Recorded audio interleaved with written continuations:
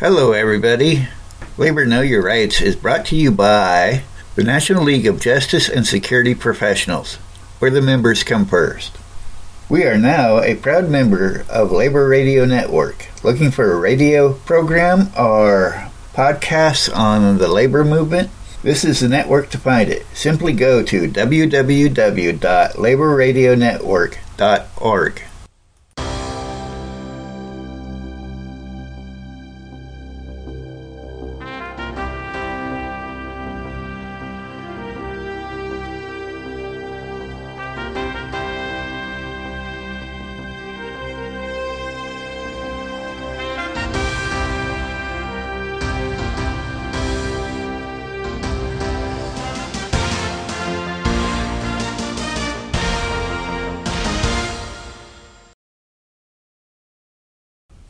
But the Women's Committee never confined itself to organizing suppers, card parties, and bingos.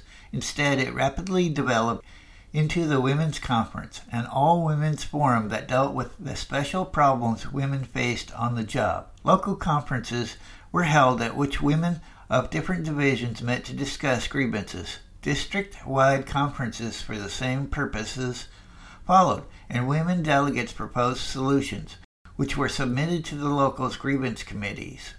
In many cases, the special grievances of women workers were dealt with, and the company had to adjust. As we shall see, the Women's Conference played a leading role in forcing Westinghouse to equalize the wages of men and women workers. However, the Women's Conference never directly challenged the company's policy of setting men's jobs and women's jobs, and the union did not seek to open training to the trades to women so that they could enter skilled jobs. Still, according to Peg Darren, male supremacy was not a severe problem in Local 601. The men well received the women workers. Women organizers commanded the men's respect and were successful in organizing them as well as women. As recording secretary and as the only woman on the executive board, Peg Darren claimed she never felt slighted. In the AFL, women office workers were sub-citizens. Today, they have full citizenship in the CIO. Thus declared Louis Merrill of the United Office and Professional Workers of America, as he described the women's growth in membership from 8,000 at the time of its first convention in May 1937 to 451,000 in the summer of 1938. After a year's existence as a CIO International, the UOPWA boasted 77 locals in 26 states and Canada.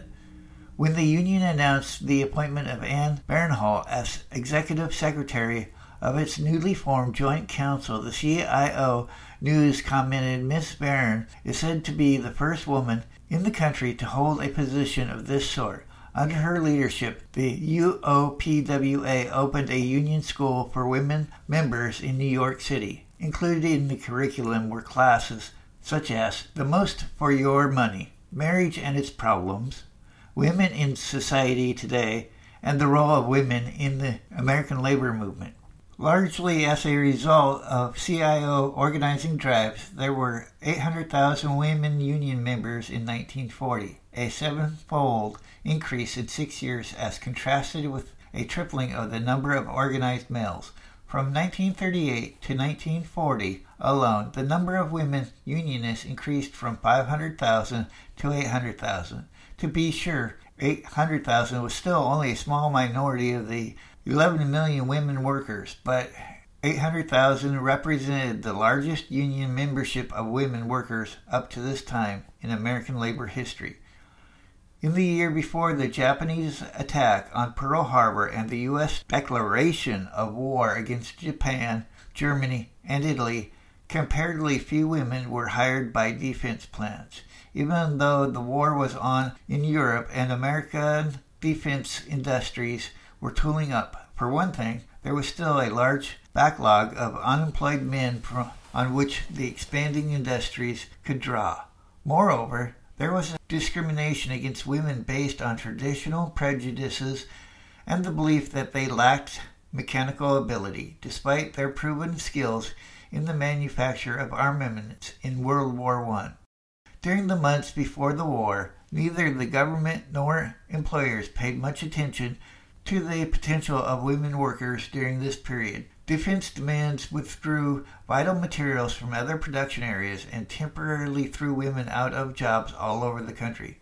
11,000 women in the Pennsylvania silk mills and the 16,000 in hosier mills lost their jobs as silk was diverted to war production. Over 301,000 in radio and 41,000 in auto manufacture were thrown out of work. Great emphasis was placed on the theme that work was a woman's patriotic duty. As a typical newspaper advertisement phrased it, women who have already responded to the call will tell you their job in a war plant gives them a deep sense of satisfaction, that grand feeling that they are doing their full part to help speed up the day of victory. Actually, for most women, the need to maintain a decent standard of living was a more compelling reason to work. The majority of the women in war industries worked to live, to meet rising prices, and in the case of servicemen's wives, to supplement the inadequate government allotment checks. The Women's Bureau study of women workers in 10 war production areas revealed that the vast majority contributed at least 50% of their earnings toward the maintenance of a family group. Before the war, 8,590 female labor was employed in the non-durable good industries, textiles, apparel, leather, food, and paper. With the war, an increasing number worked in the durable goods industries, communication equipment, iron and steel automobile, professional and scientific equipment, rubber products, and weapons under 20 millimeters in size. Women became welders and shipbuilders. They built airplanes. From 1941 to 1945, Rosie the Riveter was a common sight. By the war's end, women had entered virtually every phase of industry and were working in almost all areas of manufacturing. Although the Women's Bureau worked actively for women's interests throughout the war, its influence was dwindling. The Bureau continued to investigate ways to expand the use of women in industry, made suggestions on working conditions and community facilities, publicized women's needs and contributions, and serviced requests from women's groups, unions, and government agencies. Yet it placed little role in the actual development of policy, and none at all in its enforcement. A Women's Advisory Committee, WA, was appointed by WMC Director McNutt in August 1942. But it was only able to send an observer, not a voting member, to the War Management Commission. Suggestions for the recruitment, training, and employment of women brought before the WMC met with either indifference or perfunctory formal acceptance. By 1943, one member of the WMC had resigned in frustration. The others, in an attempted showdown with McNutt, insisted that they be given more power and consideration. McNutt's assurance that he would consult with them frequently turned out to be empty promises. Meanwhile, WMC's operating arm, the U.S. Employment Service, USGS, proved to be poorly equipped for its wartime tasks, among other reasons because it was virtually powerless to compel modification of hiring practices and unable to accelerate rapidly the entrance of women and minority groups into the war industry. Women declared the American Association of University Women's Journal in the fall of 1942 are conspicuous for their absence in important government posts. About the same time, representatives of 13 major women's organizations drafted a statement to McNutt declaring that incorporating the knowledge and contributions of women into policy-making groups has yet been satisfactorily accomplished. On July 6, 1943, the Women's Advisory Committee sent a confidential statement to McNutt detailing its grievances. It unreservedly criticized the WMC's failure to develop an integrated program for recruiting, training, and using women. The report noted that there has been no concerted approach to evaluate and measure successful methods as opposing to those which have failed, and insisted that there must be more specific recognition that women constitute the principal non-military manpower resource to meet the requirement of war and supporting war production activities and to maintain an adequate civilian economy. Finally, it severely criticized the committee for ignoring the Women's Advisory Committee. To correct this situation, the women demanded the naming of a liaison personnel in all WMC divisions and the appointment of an executive assistant to oversee the implementation of WAC policies. In August, Executive Director Lawrence Apley responded to the committee's charges, promising to seek their advice. He reported, however, the WMC's rejection of the committee's concrete demands. Thus, while women were being mobilized in greater number than ever in industry, they had hardly any influence over manpower policy. At no time, Manpower Commission give women more than an advisory voice in decision-making, and their advice was usually ignored. Despite the manpower emergency, many employers were reluctant to use women, insisting that women were not the equal of men in factory work, that they did not understand machinery, and that they were not trainable. Finally, employers complained of the added costs of adjusting equipment for use by women, of providing such facilities as separate washrooms. Beginning with a survey of the aircraft industry in early 1941, the Bureau undertook analysis of a number of major war industries to disprove the traditional views about women's industrial aptitudes and abilities. Women, the Bureau was able to establish, could operate milling machines, boring, threading, grinding, and buffing machines, and punch presses. Women could also be used as inspectors, welders, sheet metal workers, winders and optical grinders, and polishers, and in countless other capacities. The War Department, the Civil Service Commission, and especially the War Manpower Commission pushed the case for the employment of women workers in many of what were ordinarily considered men's jobs. The results of these efforts varied by industry and by region. Having already opened their doors to women prior to the United States' entrance into the war, the industries that manufactured ammunition for small arms and artillery increased the hiring of women after Pearl Harbor. Since many of the steps that went into the making of bullets, cartridges, and shells were simple, requiring training not more than a week long, women could be easily utilized.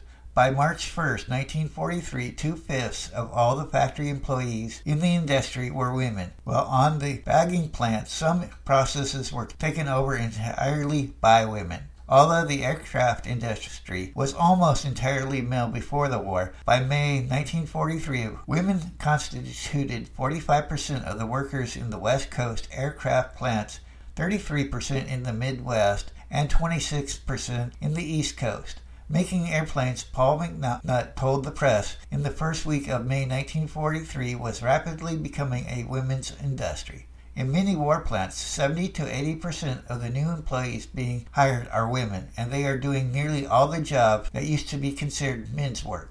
W. Gerard Tuttle, Director of Industrial Relations for Vultee Aircraft, one of the first aviation plants to hire women, supported McNutty's evaluation, declaring that experience had demonstrated that 80% of operations in that plant could be performed by women without sacrificing efficiency. The women's help is already making it possible to speed up our national defense production through the building of better airplanes in less time than could be done without them, Tuttle added. Mary Robinson went even further, declaring flatly that the spectacular development of aircraft production would have been impossible without the aid of women. The electrical products industry equaled aircraft manufacture in the employment of women and even exceeded it in the ratio of women to men. In 1940, there were 101,201 women, or 27% of the industry. By 1944, there were over 350,000 women, or nearly half of the workforce, in the manufacture of radio and communications equipment. Women constituted 3/5 of the workforce. The nation's shipyards also experienced a female invasion before the war. Only 2 Navy yards and no private firms had hired women for production. The handful of women in shipbuilding sewed flags and sail lofts. By 1943, women were working in nearly all naval and commercial yards, filling over 200 distinct positions and constituting approximately 15% of the industrial's total labor force. Women were engaged in arc welding and gas welding, and in working at the layout of steel plates, operating lathes, drill presses, punch presses, grinders, and screw machines. They had also proved themselves to be especially good at wiring, soldering, and coil winding in the electrical shops. When the war broke out in Europe in 1939, there were only 36,000 women employed by the railroads. By March 1943, the number had risen to 63,000 women were doing jobs usually performed by men, in the offices and shops, at ticket windows and information desks, in stations and baggage rooms, working as cleaners and oilers of engines, as turntable operators, as conductors, and at dressing the track. Still, when it was revealed in November 1942 that the nation's Class I railroads employed only 6,000 women in non-clerical positions, it was noted that this showing was much poorer than that made by the railroads in World War I.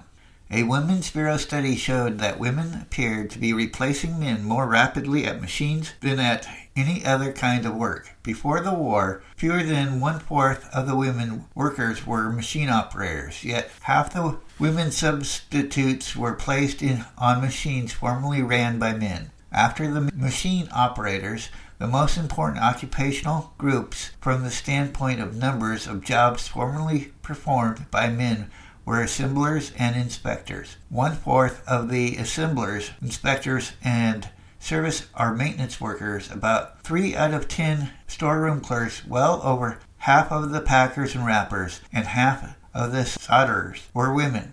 One woman voiced a common complaint to Eleanor Roosevelt when you ask American women to plan to work for this war, isn't it also necessary that you ask American industrialists to make a place for women of all ages? Another woman expressed the same theme in a letter to Secretary of Labor Perkins. All this talk about jobs for all ages is absurd. There are no more jobs for the older women now than when, 8.5 years ago, I was widowed and started out to look for work. These grievances were caused by the fact that employers set a maximum age for women applicants considerably lower than the maximum set for men. Helen Baker's survey of the defense industries in the fall of 1941 revealed that 30 to 35 was the average maximum age for women applicants. Despite labor supply problems, many employers refused to consider women over 40 for jobs. In a study of 1944 census data, the Women's Bureau discovered that over 3/4 of the women in the labor force were under 45 years of age, and that of the 6.5 million who had entered the labor force after Pearl Harbor, over 8,090 were under 45. Because of their generally lower family income, in 1940, blacks were gainfully employed at a ratio of 1 to 5. More than 142 million black women above the age of 14 years were employed in that year, but 70% of these women were in service categories, and a large number were involved in agriculture. Randolph's call for a march on Washington struck an immediate response in the black community. By the end of May 1941, March on Washington committees had opened headquarters in Harlem, in Brooklyn, New York, and in Washington, Pittsburgh, Detroit, Chicago, St. Louis, and San Francisco. The Fair Employment Practices Committee was born, with the committee functioning with the passage of fair employment laws in a number of states and municipalities, with pressure from black organizations and the growing labor shortages. The door slowly began to open for the entrance of black women into industry. During the war period, their employment rose from 1 million to 2.1 million, an increase of 40% compared with a 51% increase for white women. But the change was neither rapid nor easy. Until 1943, not a single black operator was to be found in the entire Bell telephone system. Gloria Shepperson, probably the first, was hired in New Jersey that year, and to secure the position she had to fight an anti-discrimination case. The first breakthrough in black female hiring in Detroit did not come until the end of 1942, notes Ellen Clive, when a vigorous campaign by black protest organizations, token numbers of black women began to work at Willow Run, Kelsey Hayes, and Murray Body. The situation in the steel industry was worse. In 1943, 19-year-old Frances Stanton, in order to support herself and her infant daughter, while her husband served in the armed forces, asked for employment at the Clarkston Steelworks in Pennsylvania. While the plant was hiring white women every day in the week, it totally ignored her employment inquiry. Women, regardless of race, faced a variety of discriminatory practices. Industry upgraded and promoted them much more slowly than men, and throughout the war, they continued to be clustered in the least skilled. Once they were able to secure jobs in the industry, black women were assigned to the dirtiest and most difficult assignments. The physically exacting position of grinder in a steel mill was reserved for black women. Black women eventually constituted between 35 and 75% of the workforce in certain small Detroit plants. But a study made after Detroit's major race riot in June 1943 revealed that only 3% of the women employed in defense work were Negro, and those were mainly in custodial positions. In the small Detroit plants, too, black women remained concentrated in such low-wage positions as janitors, sweepers, and material handlers. On October 9, 1940, Congress approved a supplemental training appropriation that required that no trainee under the foregoing appropriation shall be discriminated against because of sex, race, or color. Nevertheless, the Office of Education, which supervised industrial training, felt industry was hiring men, so training should be confined to them. Not until February 1942 was the policy of restricting training to men revised.